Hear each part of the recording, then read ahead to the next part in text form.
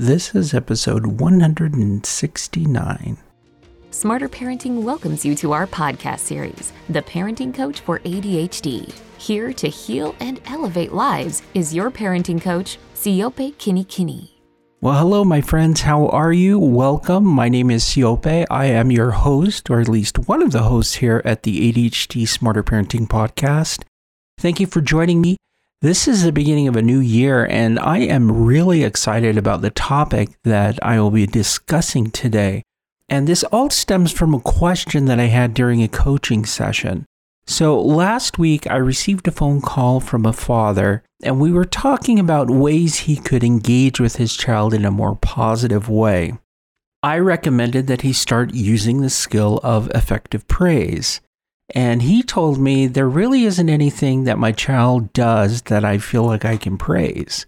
And so this whole podcast revolves around this exchange that I had with him during this coaching session and why it is so important.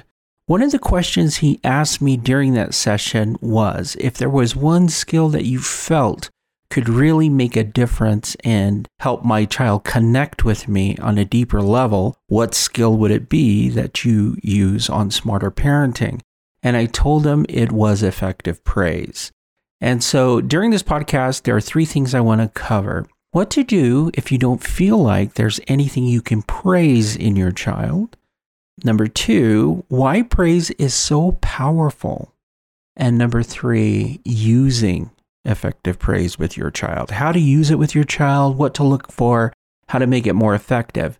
Now, as I mentioned before, using effective praise with your child is one of those things that really transforms your relationship with your child because your child feels seen, they feel connected with the way that you are engaging with them.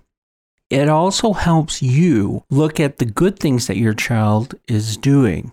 Now, first off, I want to cover the conversation that we had during this coaching session. What do I do if I feel like there's nothing I can praise about my child's behavior?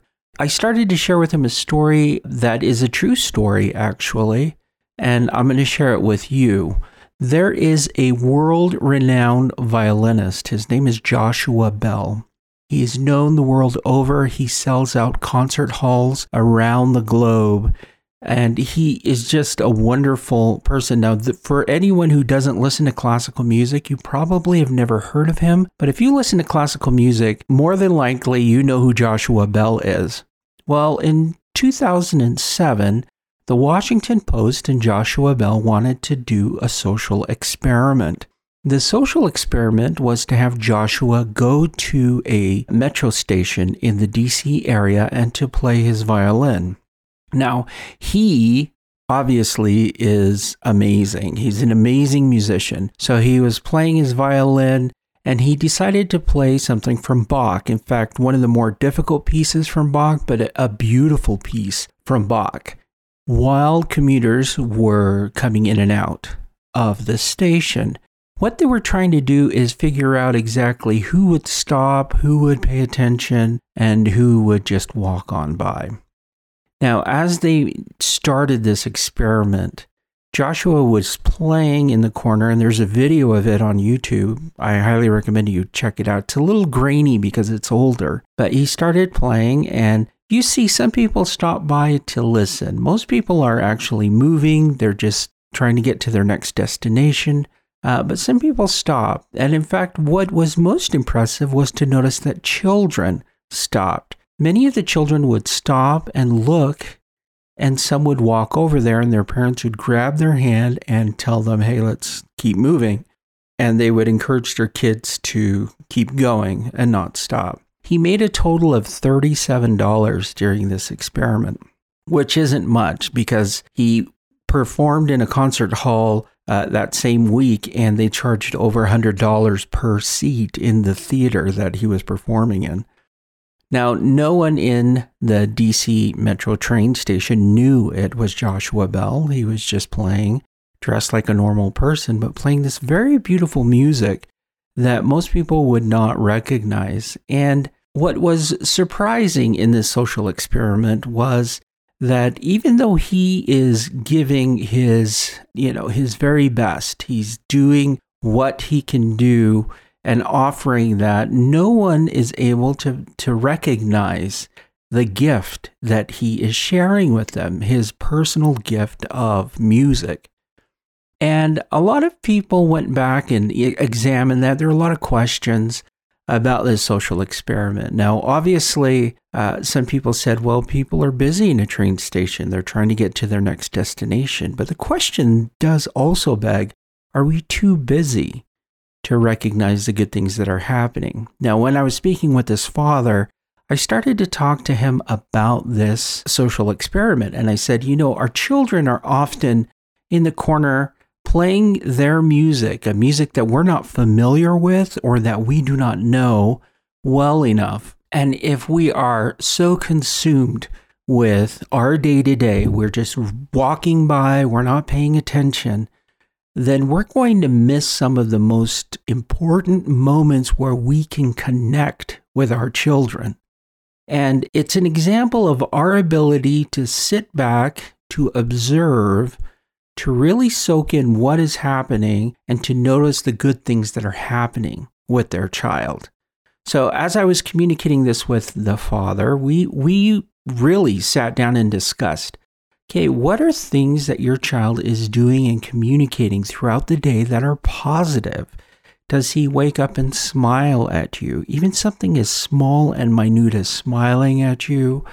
Is there anything he can do on his own in the morning? Like can he brush his teeth on his own? Can he put on his clothing on his own?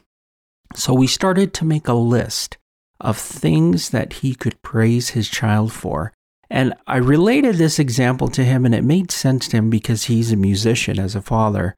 But I wanted him to be able to make that connection. Sometimes our children are playing a music we as parents do not understand and that we do not get.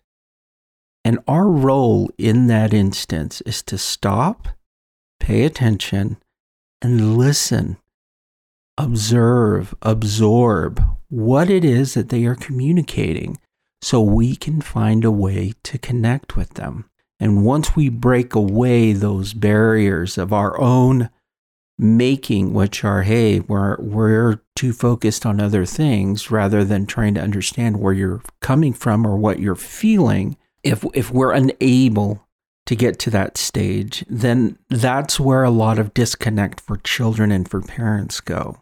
So, what do you do if you don't feel like there's anything to praise with your child? My recommendation is to really sit down, pay attention, step back, look at everything your child does. Is there something small that you can praise? Can they sit at the table quietly for a short time? That can be praised. And often parents are stuck in this idea of, well, I'm only going to praise them if they're able to follow through with something that's larger or more huge. Well, that makes it difficult because now you're going to praise them based off of your expectations and not where they're at. Now that brings me to the second point of why praise is so important. So effective praise that we use here at Smarter Parenting is so powerful, and it's very different than regular praise. Regular praise is just saying, hey, great job. Okay, now effective praise in Smarter Parenting is that you acknowledge that your child has done something well, you describe the behavior, you give a reason why that behavior is important, that is meaningful to your child, and then you can give them a reward. And the reward is optional. As you can see, there are 4 steps in effective praise that we use here. And the reason that this is so effective when you use all 4 of these steps is that it helps your child get a clear understanding of what it is that they did well, because you're describing the behavior you have seen. And it also gives them motivation when you explain to them why they should continue that behavior. We cover those 2 things in effective praise. So instead of just saying, hey, great job this morning, that's too broad and too general. It doesn't help your child know, okay, this is where I did well and this is what I need to repeat. you can use effective praise. So with this father, it was, hey, he can brush his teeth on his own. So effective praise would sound like, hey, great job brushing your teeth this morning. When you brush your teeth, it tells me that you're ready for the day and we can get to school so you can be with your friends. So good job. As you can see in each of those steps, we were recognizing that there is a specific behavior, brushing his teeth. We also recognize that there's a reason why it's important for him to brush his teeth. Now, the reason wasn't directly connected with what most parents think of when brushing teeth. Hey, because I paid $1 million for your smile at the dentist or orthodontist, or, so you don't have tooth decay. I didn't use that example. I used something that was motivating for the child, which was, hey, that gives you more time to play with your friends. And that is more motivating for a child. As you can see, when you start using this method of effective praise, it is so powerful because it communicates with your child that you see them where they are at and that you're willing to recognize the good things that they are doing. Now, my third point was in using it. I've given you an example of how I explained a father could use it. And we role-played it during our coaching session. We talked a lot about how to use it and what instances he should use it. And I recommended that he write down the specific behaviors that he was going to praise throughout the day. I wanted him to give him 3 things that he could praise in the morning, 3 things he could praise in the afternoon, and 3 things he could praise in the evening. This way, these things are pre-planned and he knows exactly what to say. A lot of parents fumble because they're not sure what to say when they're in the moment. But if you plan ahead and you can think through this, because it's not a very natural way of praising, but it is a very effective way of praising. So that's how you would use this. Notice every positive behavior that your child is doing. Now, if your child is defiant like this parent states, it's like, my child is just always defiant to everything that I say. It makes me frustrated. There's still something in that music of the child that they are communicating, and that is independence. You can praise that. It would sound something like this. Hey, great job. I noticed that you have very strong opinions about this. Having strong opinions is helpful because that is the way that you can communicate with people what you want and what you don't want. Great job. So this father, when we started role-playing this, he got the general gist of effective praise, but I started to help him further see that the reason why effective praise is even more powerful than he may believe or think is that instead of fighting against something, you are going with something, and you're building off of the strengths that you can notice or that you can work with. Because he does want a child who can advocate for himself, who has an opinion, who can voice his opinion. He does want a child like that.